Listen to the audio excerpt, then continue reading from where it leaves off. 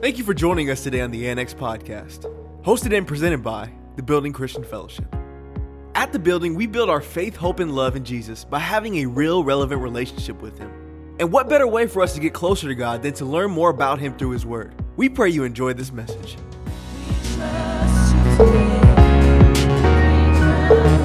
Every circumstance, every trial, we trust you today. Every victory, we trust you today. We trust you today. Lord, we just thank you for your presence. We thank you that you never fail us, Lord God. We thank you, Father, that we can trust and rely and depend upon you, Lord God. We thank you, Father, when everything else is failing around us, Lord, that we can rest in your unchanging hands. So, Father, we thank you for your presence, Holy Spirit. You are so welcome here, Holy Spirit. And we pray that you would have your way, not the agenda of man, not my ideas or my perspectives, but Holy Spirit, that you would have your way. I ask that you would move in this place, Lord. I declare transformation. I declare salvation. I declare healing. I declare deliverance in the name of Jesus. Father, I thank you, Lord God. I thank you, Lord, for everything that you've already done. And we have great expectation. We have excitement, Lord, because you never fail, because you're always on time, because you're a wonder-working God, because you're a God of miracles, because you are a creative God. We know that there's nothing impossible for you. So, Father, we just open ourselves up and say, have thine own way, Lord God. Have your own way, Lord God. Thy kingdom come. Thy will be done, Father. And we love you with an everlasting love. In Jesus' name. And I'm going to ask before you shift, I'm going to ask that you would just hold hands with the person next to you if you're comfortable, or put your hand on their shoulder. The Bible says that we are to pray one for another. And now more than ever, we need to pray. Because if we don't pray, nobody else is going to pray. And so I want you to pray for the person next to you. Pray for their family. Pray for their marriage. Pray for their children. Pray for their health. Pray for their wealth. Pray for them. But I want you to pray like you want them to pray when you're going through something. So just intercede right now, just for a few minutes, and ask God to just show up in their lives in a more robust way.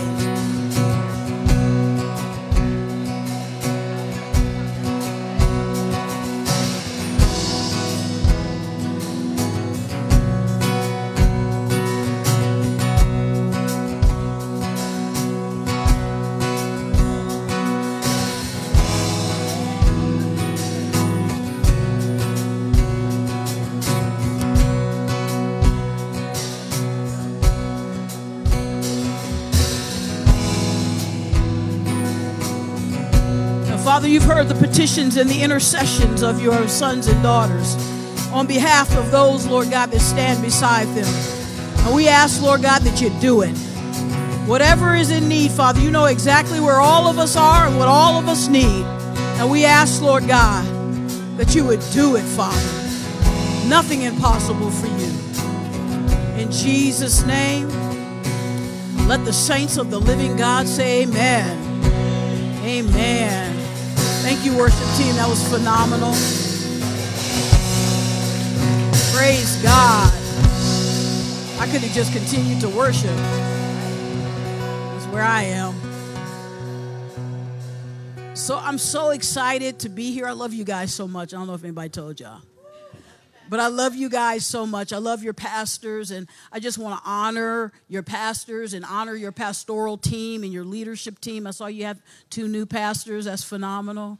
Your elders, your board.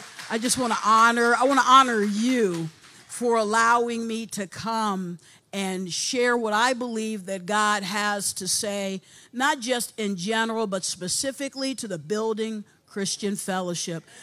How many of you all know that there is a word of God? There's a logos word, which is written in the word. But how many of you all know there's a rhema word for you?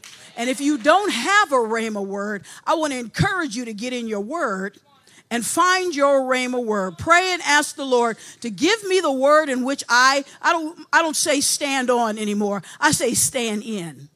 I'm standing in the word because I'm a part of it. It's a living, breathing organism. It's not just a book that you open up on occasion. It is life application. It is breathing the breath of life, the Rahu breath upon you to change your situation and to change your circumstance, to bring you out, to bring you in to where God has placed you.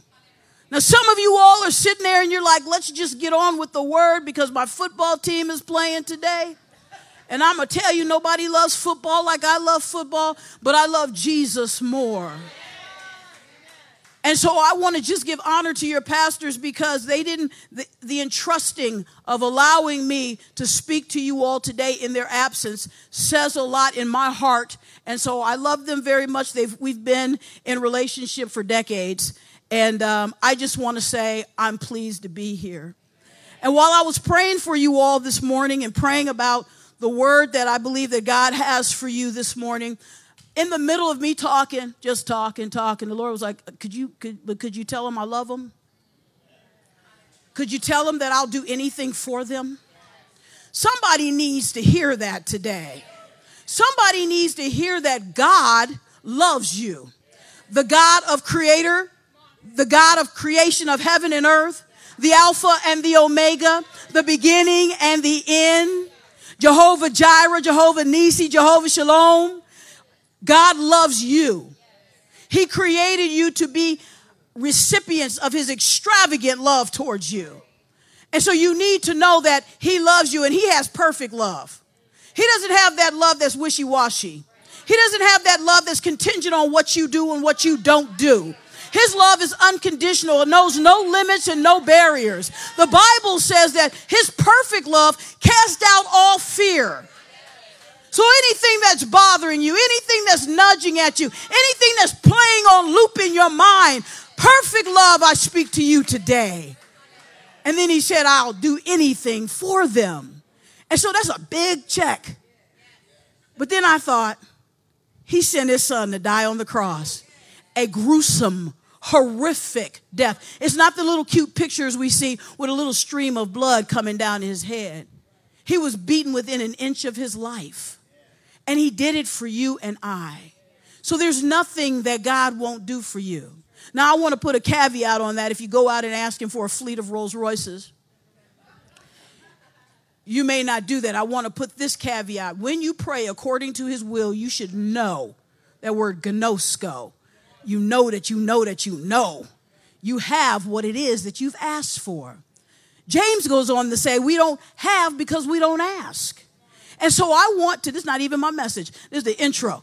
I want you all to be bold in your asking because he needs bold soldiers to profess and proclaim that my God is able to do all things, not a couple of things, but all things. And you are recipients to that all things. We're so caught up in what the enemy is doing and giving him credit for all of these things. And he has power. So if somebody ever told you that he don't have power and authority, they're not telling you the truth. But listen to what Jesus said.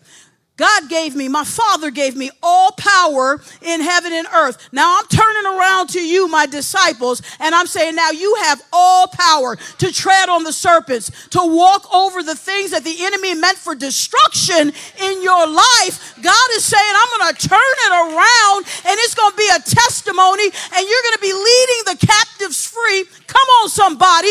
Transformation is going to come. Salvation to your family is going to come. Healing in your body is going to come if you would but believe. It's time for Christians to stop taking the sideline seat. It's time for Christians to stop thinking we're second string. We're bench warmers. Listen, we are in a war and it is all hands on deck. And it doesn't matter what your mom said. It doesn't matter that your teacher said that you'll never, ever, ever be of any good. I'm here to break that word curse off your life right now. You are called, you are appointed, you are anointed, you are ordained for such a time as this. Step into the power and the authority that your Father has given you. Let's stop letting the enemy wreak havoc in our lives and in our families' lives, in our bodies, in our minds. He has no right and no authority. He is trespassing. And he can get his orders to get on out and go back where he came from. We are children of the Most High God. We are the light of the world. We are what people need to see.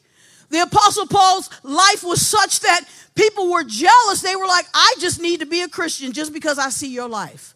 And that should be all of our lives.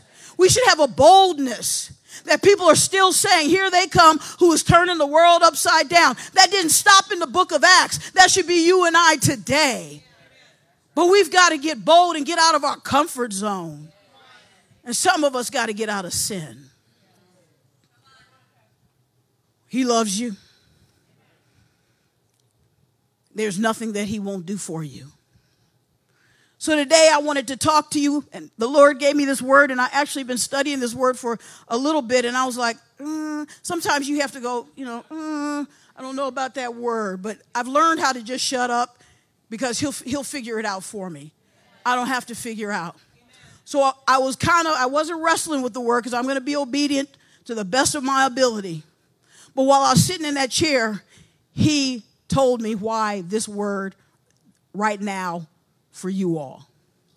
This is a word, it's a forerunner's word. Does everybody know what that is? John the Baptist was a forerunner for Jesus. It's a word that prepares the way for other people will come. They're not on the same rotation. They're not on the same track. They're not at the same speed. They're not the same velocity. You're the one who's setting all of that up. So when they come, the path is a little bit easier. They have an example of how that's supposed to look. So this word is a forerunner's word for this house. So I'm speaking right now in the name of Jesus, a forerunner's anointing to go forth and the boldness to match it, because you're going to need some boldness. One of the most impressive things, I do a couple of things at my church. One of the things I do is I'm blessed to be the overseeing pastor for young adults. And one of the things I love about the young adults is that they are transparent. They will tell you. Sometimes I'm like, please don't tell me. But they will tell you. And I love that about them. And the problem, though, that I see is I wish that the church collectively, not just the building, not just Liberty, but the collective church, the worldwide church, would be more transparent. And as I was studying this word, I came up with some titles. Y'all ready? Excessive veneration is my title. Everybody's like, what? Excessive veneration is placing something above where God would have placed it. So I thought, wow, that's really deep. So we can go with that. That could be sports. It could be gambling. It could be your family. Get ready. It could be ministry. It could be the church. But 2 Corinthians 10:5, the Apostle Paul told the church at Corinth, listen, we bring every thought and imagination captive to the obedience of Christ. Anything that tries to exalt itself above Christ is wrong. It's a wrong spirit. It's a demonic spirit. So I figured that some people would be like, I don't know what that means, excessive veneration. So I have another title in case you want an easier way out. The tail wagging the dog. The tail wagging the dog. The tail wagging the dog is an idiom, and basically it just means that the part that's not supposed to be in charge is in charge. And so we're seeing this come to pass. And the passage that I want to speak to you from is super familiar to people, but I want to give some background before I give the passage.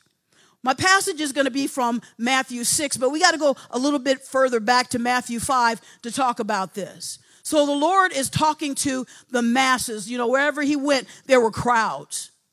And so he was talking to the masses, and he was talking to them about everything from money and relationships. He was just giving them some really good knowledge. And then he begins to talk about worry. He began to say, don't worry. And before we get into this, I want to really define worry, because sometimes when we're familiar with a word, it diminishes in meaning. It's like it's not that big of a deal anymore. Like people often just say worry is anxiety and we keep it moving. Even though the Apostle Paul told the church at Philippi, here's how you deal with worry and anxiety. Pray, supplication, thanksgiving, and make your requests known. Why are you over here worrying when your dad owns everything? The cattle on 1,000 hills, and you worried about how you're going to pay your rent. Ask the Lord. But I ran across a definition for worry from Wikipedia, and I want to read it to you. It says, worry refers to the thoughts, images, emotions, and actions of a negative nature in a repetitive, uncontrollable manner that results from a proactive cognitive risk analysis made to avoid or solve anticipated potential threats and their potential consequences. Did y'all pick up that? I'm going to read it again. Worry refers to the thoughts, the images and emotions, actions of a negative nature in a repetitive, it's on loop, uncontrollable, you can't seem to get it under control, manner that results from a proactive cognitive risk analysis made to avoid or solve anticipated potential threats and their potential consequences. It's just an illusion. In this passage, the Lord said to me, if you are a Bible-believing, blood-bought Christian, worry is irrational. There is no reason for you to worry at all. But we have some things that live inside of us that we've allowed to live inside of us, or maybe we don't even know that they're living inside of us, and we're not walking on the promises of the Lord. But today I want you to be free. Today I want you to know that every situation and every circumstance that you ever encounter in life, you can find the solution in the Word of God. You can find the solution in prayer. Jesus said in Mark 10, 29 through 30, we're going to do some Bible stuff, so get your Bible. We at church.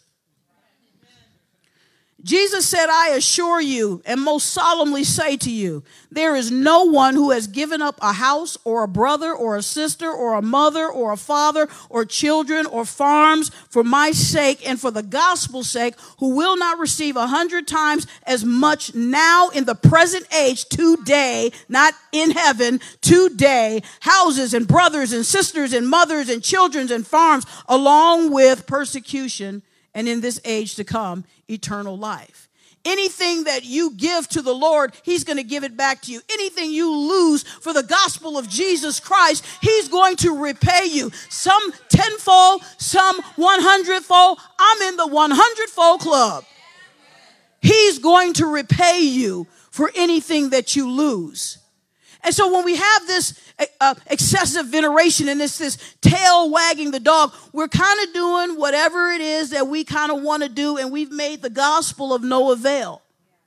So I want to read from you the passage that I want to land on. So I want to start in Matthew chapter 6.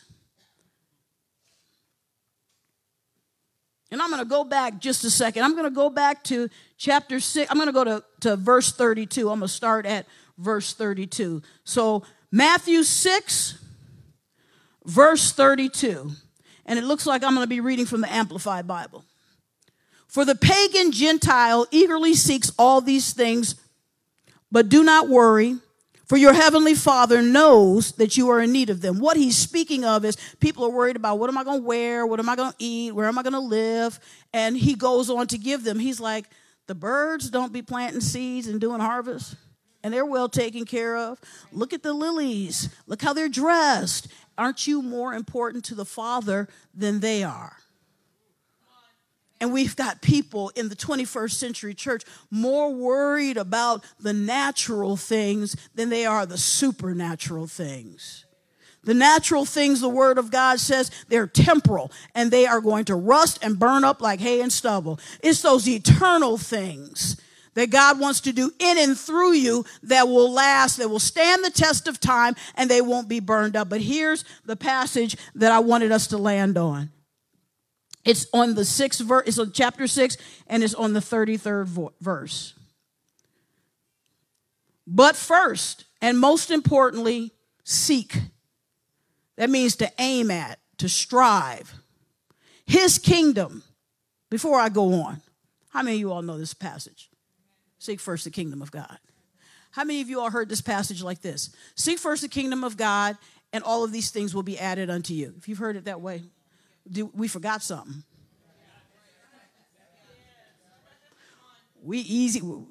Saints of God will skip stuff that they don't want to have to deal with in a minute. It's like me pushing aside peas. We will skip some stuff, and even though the peas are good for me, I'm trying to skip that. Seek first the kingdom of God and his righteousness, his way of doing and being right, the attitude and character of God. And then all of these things will be added unto you. So what we see in the tail wagging the dog is, I'm going to do all the things. I'm going to make sure that everything is added to me. I'm getting my house in order. I'm getting my stocks and bonds in order. I'm doing all of the things that work for promotion. I've got the best clothes. I'm trying to get this new car. And there's nothing wrong with that if it's in proper perspective. Because the first part, I have learned that when the Bible puts things in order, it means it in that order. So seek first the kingdom of God. The kingdom is more than eating and drinking. The kingdom is righteousness, peace in the Holy Ghost. Being filled with his spirit. Righteousness means right standing. But I want to put a word out here for you. It says his righteousness. Our righteousness, the Bible says, is of filthy rags. They don't have nothing to do with nothing. And I'm going to show you, as we take a look at Acts, we're going to walk a little bit with Saul before he became the Apostle Paul. People want to bag on, he wrote 2/3 of the New Testament, over 2/3 of the New Testament. But when we see him as Saul, we got stuff to say. How dare he? He was crucified a Christian. So are you. Every time you're not praying for your fellow Christians, you're persecuting them. Every time somebody comes to you and you got a snide remark, or I don't really like you, or I don't really want to be in communication with that person, or I don't want to be in relationship with that person, we're persecuting them. Our righteousness is filthy rags. But the Apostle Paul said, he talked about his righteousness. Before he became the Apostle Paul, he was a mess. He was a mess. But he was walking in his own righteousness. I'm going to just give you a revelation if you haven't already gotten it, because you guys are scholars. You guys are theologians. So he thought he was doing right. He thought he was doing right. The Bible says in the last days, even the elect will be deceived. You know how not to be deceived? Know your word and be filled with the Holy Ghost. And listen and be obedient to what he says. Righteousness is walking in the way of righteousness. Like you can't even get a word away from the word. I don't like when you define a word with the word. But it just means right standing with God. And that is his righteousness. And so the Apostle Paul, he starts off as Saul. He's crucifying Christians. He got orders to go and do it. They were like, yeah, go ahead and do that. That's fine. In Acts 8, verses 1-3, it says, now Saul was consenting to his death. He's talking about Stephen. They're stoning Stephen, and Saul is standing there like big man on the campus. Matter of fact, after they got done stoning him, they all laid their coats down at Saul's feet. At that time, a great persecution arose against the church, which was in Jerusalem. How many of you all know right now, today, as we speak, as I'm breathing right now, that there is an enemy who is against Jerusalem, an enemy who is against Israel? We got to know our word. The Bible says that we're supposed to pray for Jerusalem. They are God's chosen people. I'm going to just take a rabbit trail right here. If it were not for the Jewish people, we would never be sown into and grafted into the vine. We would not have received all of the blessings that we have had not it been for the Jewish people. I'm just telling you, I'm just saying. Hamas even means in the Old Testament violence. We're not praying against the Palestine people. We're not praying against anybody who is right standing with God. We're not praying for anyone who's innocent. We're not doing that. We're praying against terrorism. We're praying against murder. We're praying against evil. And in the same day in Acts, in the first century church, here we go. There was a big persecution arising against Jerusalem, the church in Jerusalem. And so they were scattered all throughout the regions of Judah and Samaria, except the apostles. Except for the members of the Building Christian Fellowship. When stuff was getting hot, they came to pray. When stuff was going awry, they got in their word. They stood in their word. They quoted what God said. They put him in remembrance of his word. They were not moved. They were like the trees planted by the rivers of water. They were not moved. We need that in the church, except for the apostles. And the devout men carried Stephen to his burial and made a great lamentation over him. As for Saul, he made havoc of the church, entering every house, listen, and dragging off men and women, committing them to prison. Rightfully doing so, because he thought he was right. You know why he thought he was right? Because it was his own righteousness. It was that religious spirit. Remember, I told you excessive veneration can also be the church. It's basically an idol. Anything that you're putting before God is an idol. And so, by his own admission, Acts 9:1-6 says, then Saul, still breathing threats and murder against the disciples of the Lord, went to the high priest and asked for a letter from them in the synagogues of Damascus, so that if he found any who were of the way, that's what they called Christians back then, of the way, we were of the way, we're of the way, whether men or women, he might bring them bound to Jerusalem. As he journeyed, he came near Damascus. So no weapon formed against you shall prosper. And so this is what the Lord will do. He will avenge you. So he's on the road to Damascus, and suddenly a light shone around him from heaven. Then he fell to the ground and heard a voice saying to him, Saul, Saul, why are you persecuting me? And Saul said, listen, who are you? There's a comma there. We always go, who are you, Lord? Who are you, Lord?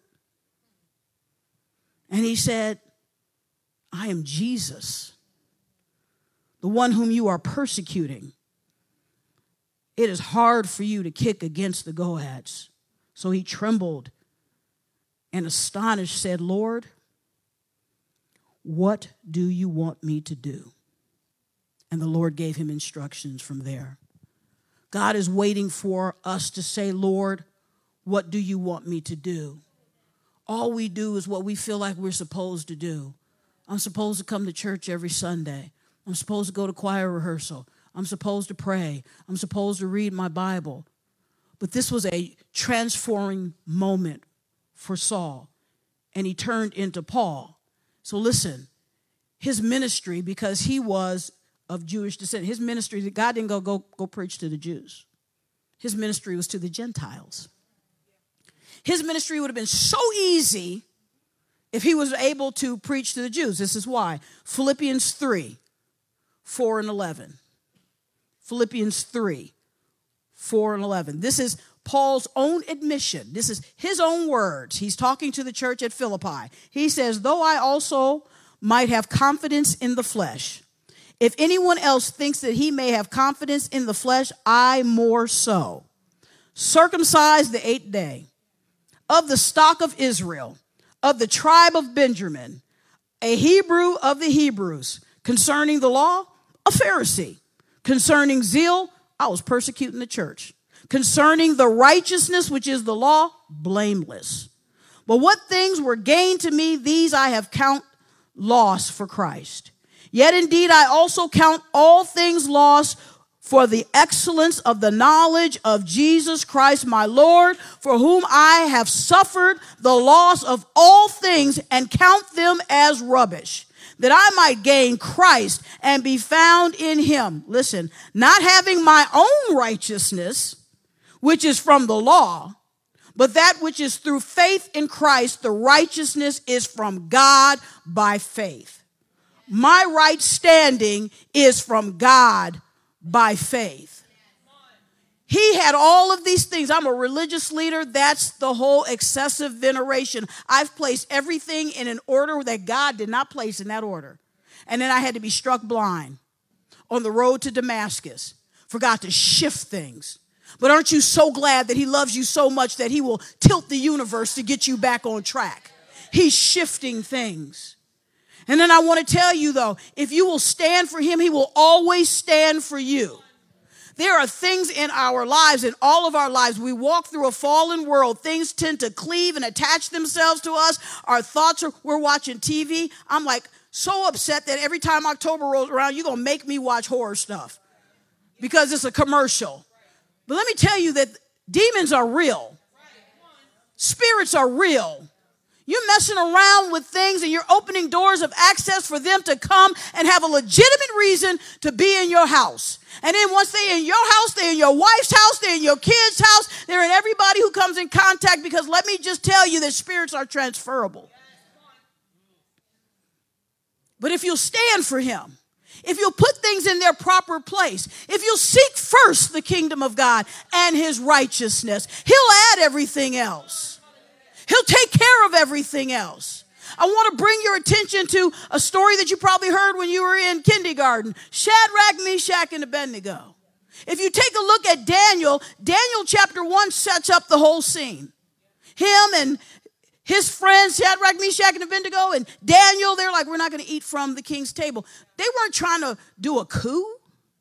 It wasn't rebellion. They were following Jewish law.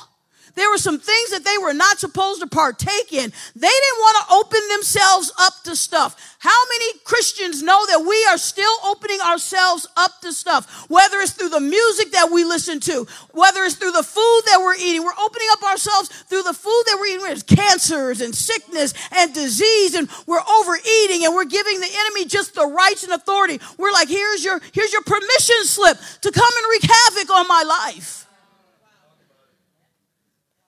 But Shadrach, Meshach, and Abednego and Daniel were like, we're not doing that. And then the Bible, if you remember, it says that they turned out to be wiser and looked better than everybody else. But it didn't stop there. God promoted them. God promoted them over massive areas. Like, you're in bondage. We brought you. We came, we conquered, and we brought you. You're in bondage. But why are he being promoted? Because promotion comes from the Lord. And if you'll stand for him, he'll stand for you.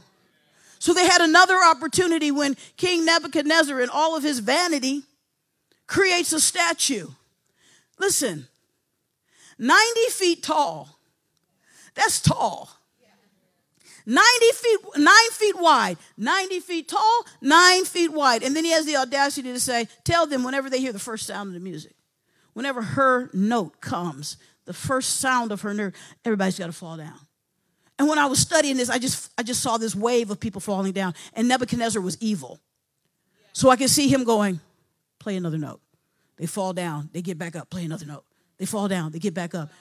Because he's evil and he's wicked. And that's what the enemy does. He puts repetition in our lives and in our heads. Do it. Do it. Do it.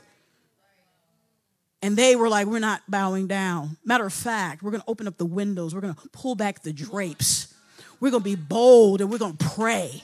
We're going to pray to the one and only living God. We don't care who sees us. We don't care what you think.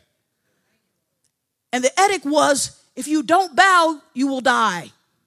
And they were like, you can kill the flesh, but we're going to spend our eternity How many of us need to be those people that says, no matter what, Father, I will follow you. No matter what, Lord God, I will be obedient to you. No matter what it looks like. If my friends leave me, if my friends forsake me, if my job wants to get rid of me, if every trial and tribulation bumps up against me, what am I going to do? I'm going to come to the Father, because you said if I would seek first the kingdom of God and your righteousness, that you would handle everything else.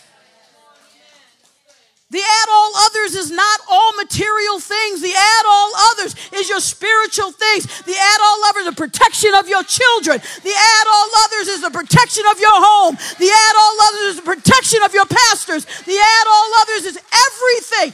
Everything. And everything in Greek means everything.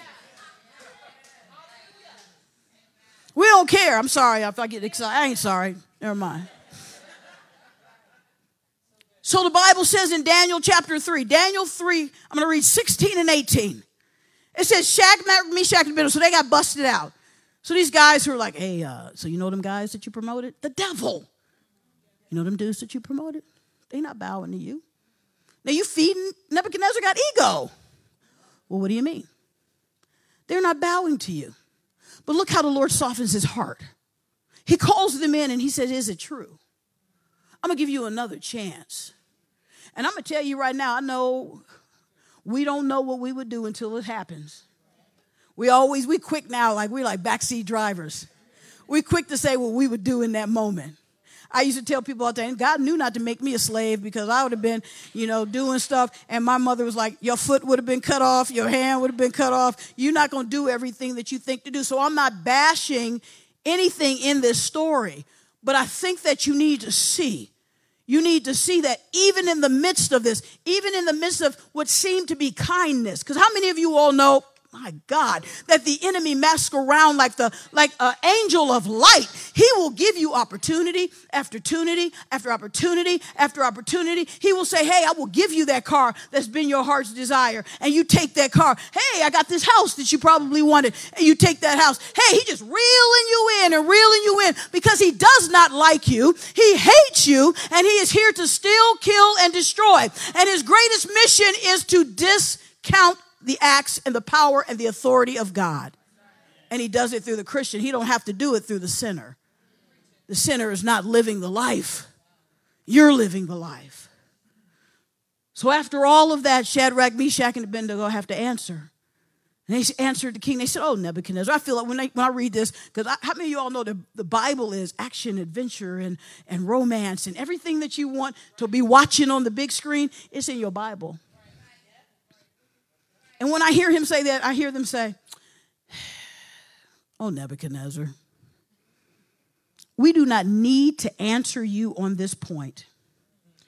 If it be so, our God whom we serve is able to rescue us from the furnace of the blazing fire. And he will rescue us from your hands. Like, how bold are you talking to the king that way? O king, but even if he doesn't, even if he doesn't, how many of us are in the posture of, Lord, even if you don't heal my body, even if the finances don't come through, even if my children walk away for a season, even if, I'm going to serve you. But even if he doesn't, let it be known to you, O king, that we are not going to serve your gods or worship the golden image that you have set up. In this passage, God is giving us a instead of. If you will seek me first and not seek the world. I want to seek the things of the world. I want to be popular. I want to be a YouTuber. I want to have a podcast. I want to do all these things. And he will bless your talents. Please hear me. I'm not saying anything against those things. Only if you have done that and then you're asking God to bless it. He's saying that if you will come to me first, if you will seek my face and not my hand, if you're not always asking for me, gimme, gimme, gimme, gimme, if you will seek first the kingdom, peace in the kingdom, righteousness in the kingdom, if you'll seek that first, I'll give you whatever it is that you need to have that's according to my will, my righteousness. if you will just not let the tail wag the dog. If you will just put things in their proper perspective. God is a good God. He's a phenomenal father. I know that he's a phenomenal father. My parents were married for 27 years, and my father had an affair. They're both Christians. He was a pastor. Very influential in our town. Named the first black man of a savings and loan, president of a savings and loan. Very influential. He had an affair, and my whole life came crashing down. And so for years, I can't with you. Because what you're saying ain't true. Look at my family. Look at my mother struggling. My mother's got to go back to school. My father's not paying child support. He done married this woman that he had an affair with. And you're trying to have a relationship with me. I hate you.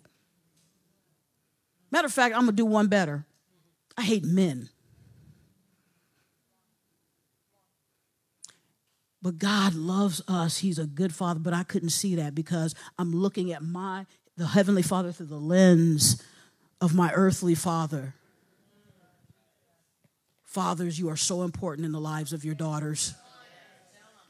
Your sons too, but in the lives of your daughters. So I grew up in church and I moved away. I joined the military. And my father would he was tracking me. I don't know if he had a private investigators, like what's going on with her. And I didn't want to have anything to do with him. I remember I got a promotion in the Air Force one time. And they were like, many times, but this specific time we're writing letters to your mom and your dad. I said, don't write him no letter. Don't tell him nothing about me. I don't like him. I got out of the military and I rededicated my life to Christ. And one day I'll come back and tell you that testimony because it's incredibly supernatural because God is a good God. Amen. He knows what you need and he does it the way you can receive it. So I was fasting. I got saved. I was filled with the Holy Spirit. I'm on fire. I'm still on fire. I'm on fire for God. I'm like, let's take the world. We're pinky in the brain. Let's take the world over with the gospel of Jesus Christ. Let's do it. And I'm in my kitchen washing dishes, praying, just like, Lord, I just love you. Just glorify your name. You are so holy. There is none like you. Whoo, you are awesome, Father. And I was the only person in the house, so I can't prove this. But I felt like I heard the audible voice of God, and it was very quick. He said, you can't love me and hate your Father. I didn't even jar. I didn't even stir. I put the dish in the sink, and I turned around and I picked up the phone. I don't even know how I had my father's number. And I called my dad, and he picked up the phone. And I said, Dad, I love you. I'm sorry. This is the perfect picture of Jesus. You know what my father said? Because he also came back to the Lord. You know what he said? He said, I never doubted it. He stood firm, and our relationship began to build. There are things in our lives that we're going to have to let go if we're going to seek the kingdom. You can't seek the kingdom in sin. And some of us are not in sin, but some of us are bound. And some of us are bound, and it had nothing to do with us. You picked it up through childhood, and it's been chasing you and trailing you ever since. But the Lord wants you to know that if you'll lay those things down and seek him first and his righteousness, that he will add the deliverance, he'll add the healing, he'll add everything that you need. But we can't have the expectation that everything is going to work out all right. Because here's the bottom line. I am who I am. Here's the bottom line. There's only two people that you can be serving. And if you're not serving Jesus, you're serving the devil. Seeking first the kingdom of God. So I just want to take a moment and I want to just ask you all, if there's something in your life, and it could be like I wasn't even thinking about it like that. I'm going to pray for you. I'm going to ask the Holy Spirit to reveal to you anything that you have done, excessive veneration, anything where the tail is wagging the dog, anything that you have placed above where God would have you place it, or you've placed above God yourselves. And I'm going to ask the Holy Spirit to show you. And I'm going to ask that if you're serious about walking with Jesus, and we're all at different levels. But I'm going to tell you now, this is a forerunner's message, because God gave you this message because you're going to need to get it together, because there's people coming behind you that are going to bank off the fact that you got it together. So I'm going to ask the Holy Spirit to shine a spotlight. And here's what you do. When he shows you, repent. Repent means stop from going your way and go his way. So you're going to repent and you're going to ask God to forgive you. And then some of you all are going to need further counseling. Some of you all are going to need deliverance. But I'm going to tell you, I've been bound and I've been free, and free is better. My platform is get free at all costs, because the enemy has no problem keeping you in bondage. But you're missing out on things, not that you can't be saved, because some of this stuff has nothing to do with you, but God wants you to be free. He sent his son to die on the cross. The word is sozo, S-O-Z-O. It means salvation, healing, and deliverance. He didn't just die on the cross so you be saved. He died on the cross so you could be healed. He also died on the cross so you could experience deliverance.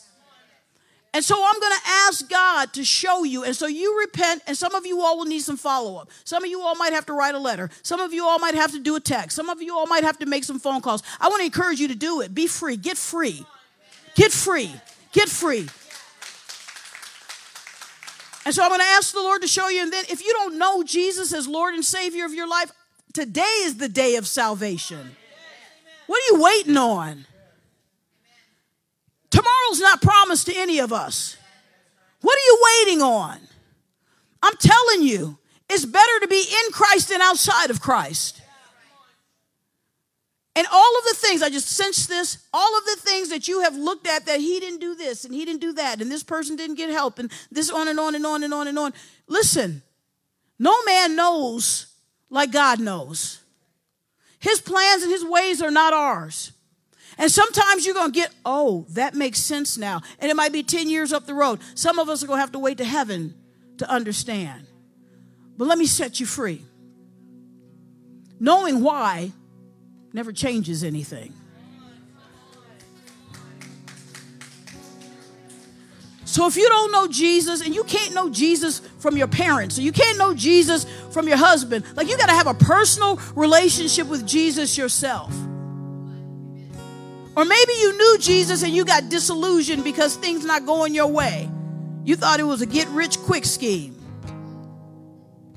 He wants you to come home. I just told you that story about my dad. It's a perfect example of the Father just waiting for me to come home.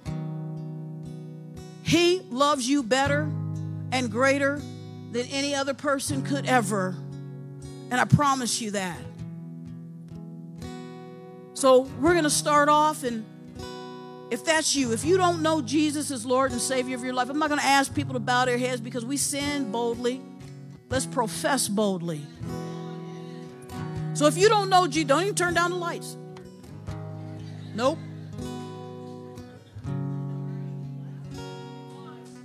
If you don't know Jesus as Lord and Savior of your life, I want you to stand up.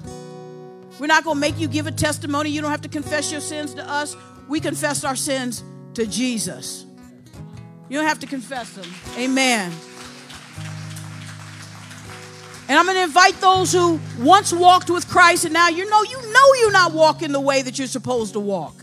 You're not walking according to the way that he's called you to walk. Don't get caught slipping. Come to the altar and rededicate your life to the one who loves you unconditionally. I'm sorry that man let you down, but he never will. I'm going to give you a couple more minutes because I know that there's more. And then we're going to pray. And we're going to be happy because the Bible says in Luke that all the angels in heaven are rejoicing over one that's redeemed. You still have time to come. If you don't know him or you walked away from him, you still got time to come. Come on. Come into the arms of the Father. Let him love you. Let him take those things that were meant for destruction and turn them around for your good. His word is true. I'm a couple more minutes. There's more people. All of that heart palpitation and that you uncomfortable and you shifting in your seats, that's the Holy Spirit. That's called conviction. It's not condemnation, it's conviction. And conviction is to motivate you to go the right way. So if that's you, y'all should be glad you're not in my old church, because they would just come and pull you up out of the seat. One more second. The Lord loves you. Listen how much he loves you. He brought you here for this message on this day to sit in that seat. It wasn't by no chance or circumstance. Your people didn't drag you here. The Holy Spirit said, it's time. It's time. There's gifts and calls on your life. It's time. There are souls attached to your life. It's time.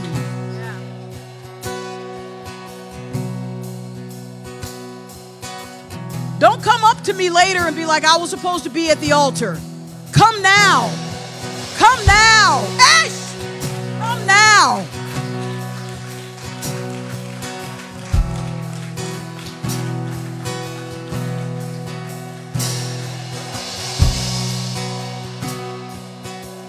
Hallelujah. Hallelujah. Hallelujah. Come on, saints. Hallelujah. Look at what the Lord has done. Look what the Lord is doing. Look at these young people. Look at these people coming to the altar. Come on, saints.